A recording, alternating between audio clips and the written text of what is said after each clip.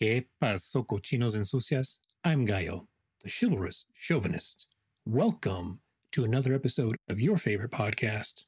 Sucias are my favorite. The rules are simple. If you like what you hear, rate this episode. If you know someone that needs to hear this, do us both a favor and share it with them. If you've listened to more than 2 episodes, do me a favor and subscribe. And if this is your first time here, you got to stick around to the end. Now, I've been called out recently. My friend, Truth, that's 2 O's, not a U, called me out for having a clickbaity tagline, which is the with the kink twist part, because he said, and I'm paraphrasing, I was expecting more stuff on kink. And he's right. When I started the podcast, the intent was to have more talks about kink. So I'm going to do a once a month kink episode. So Truth, carnal, this one's for you, bro. Kink 101. What is kink? Well, to get into the nitty gritty of it, I'm going to refer to the DSM, that is the Diagnostic and Statistical Manual of Mental Disorders. And to be clear, the distinction between a kink and a disorder is that the kinkster feels a, quote, personal distress about their interest, end quote. That is to say that they're unhappy or ashamed or feeling guilty or have anything negative about their kink and likely want to change, stop, or fix their problem. Another thing to note is that previous editions of the DSM, currently it's DSM-5, used to list criminal and non-criminal sexual disorders, including homosexuality. Eventually, the non-criminal paraphilias were removed.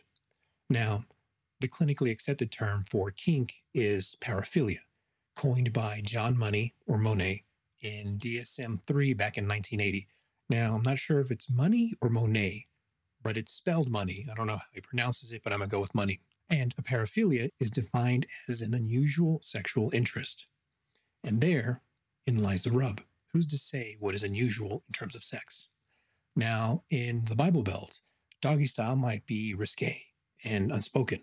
But in Porn Valley, ass to mouth might just be a how do you do? Okay, now that might be an exaggeration, but different parts of the country in the US can have distinct opinions on what is acceptable sex. Not to mention other countries, which can have ages of consent far lower what, quote, civilized cultures, unquote, see as appropriate. Hell, there are some countries that don't even have an age of consent. However, in those places, it's generally accepted that you won't be having sex before marriage, or else the woman would be stoned to death. So, back to the point. What is kink? The short answer is it can be anything that isn't missionary PIV sex. However, more common ones that I've seen in the past 20 years across 8 U.S. states, 2 provinces, Canada has provinces, 2 Canadian provinces, and 5 Mexican states, or roughly 20 metropolitan areas, in no particular order, is impact play. That is flogging, spanking, slapping, and punching. The last 2 are the least common in that group, but they're in the same realm of impact play or spanking, which is where usually everyone starts off at, and then moves up maybe to paddling or flogging or caning or some variation thereof. Role play is living out a fantasy, though usually in what I've seen with role play is that it's a authority figure over someone else, which is like a student teacher, a cop, and someone trying to get out of a ticket, doctor or nurse, and the patient. And then there's orgasm control, more commonly called edging, bringing the partner to the brink of climax and then forced to stop and then start over again. Usually it's repeated more than once, or at least more than twice. And in some instances, there's orgasm denial, where edging continues multiple times and then just stopping. Then there's also sensation play, where there is a large spectrum of activities, and the most common that I've seen within this play is being blindfolded and having an ice cube dragged across their skin. There's also waxing, which again, still blindfolded, but dripping hot candle wax on your partner while they're blindfolded. And there's also having your partner blindfolded and wearing earplugs or earmuffs, something that covers your ears, or listening to headphones, listening to some type of music while using feathers and dragging it across their skin, or using silk, or some type of sensory excitement for them.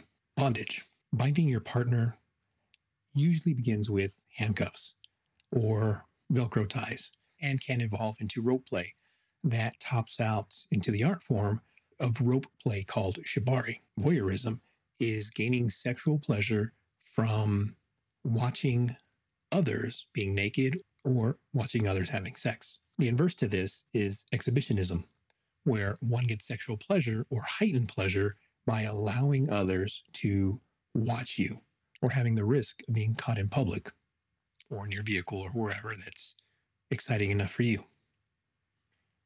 There's cuckolding. Now, traditionally, or more commonly, the husband or boyfriend is called a cuck, and he watches his wife, aka hot wife, have sex with someone else, and that person's called the bull. There's also a female version where she is called a cuck queen. It's spelled Quean, or Quebec Uniform Echo Alpha November. And in the cucking kink, there is variations of it, from being in the same room and watching, being in a closet and watching without the bull knowing. There is sending the hot wife out to gangbangs and either the husband recording it or watching it, or getting snippets of videos or clips or texts showing what's going on with his wife or girlfriend or the hot wife. Dominance and submission. This is a consensual, erotic power exchange or power play between two or more people. There is, or rather there should always be, consent and trust between the individuals. But thanks to 50 Shades of Shit, it started a whole thing where consent is taken or not observed. And if you talk to someone, if you're getting into kink and you're getting into a dom sub relationship, and you talk to someone and they say that they don't need safe words because they know what they're doing, or they say something along the lines of, if you were a real sub, you wouldn't need a safe word. Run. Fucking run away from them and call them out on social media.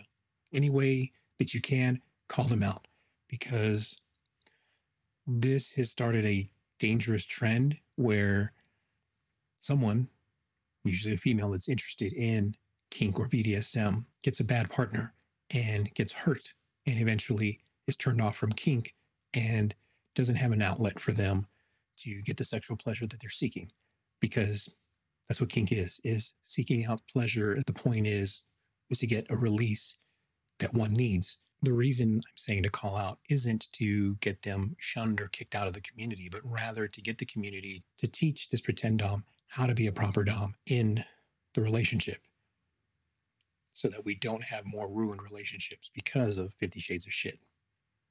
Anyways, I'm off my soapbox. Sadism, masochism. A sadist gets off on inflicting consensual pain. The flip side of that coin is a masochist who gets off on receiving pain. S&M can look like impact play, humiliation, hot wax, public humiliation, degradation, or even role-playing to an extent that is within their limits, but would seem extreme to an outsider. Age play. Now, this one is usually considered the creepy one until you realize how common it is. If you've ever called someone else, your partner, baby, you've taken part in age play. However, people that are really into age play, it's usually a daddy dom, little, middle, or baby girl. Though they're also mommies and sons. And to be inclusive, there's also caregiver and child. And to be clear, age play is not pedophilia.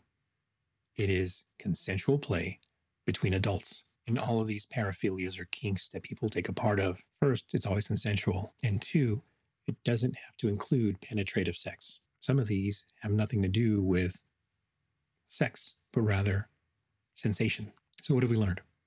Well, these are just the 10 most common types of play that I've seen or come across in the past 20 years. Now, there's one last one that is common, but often not spoken of in mixed company. More often, this is one of those things that's shared after a relationship has been taking place between two people for at least months, if not years. That is CNC, Trigger warning, if you've ever been a victim of sexual assault, you might want to skip 2 minutes ahead.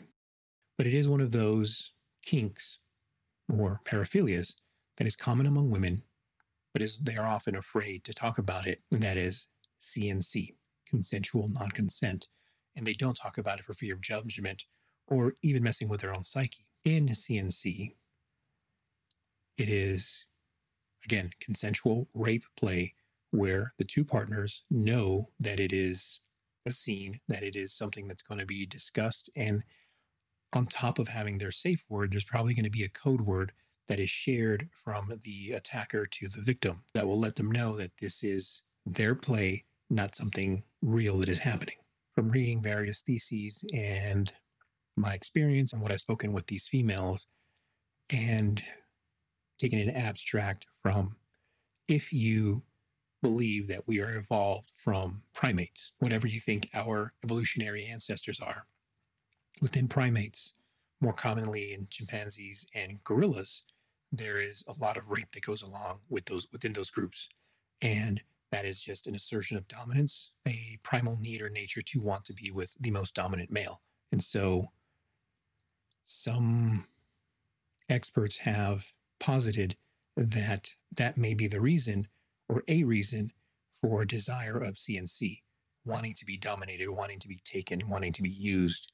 And that is probably the most primal form of being used.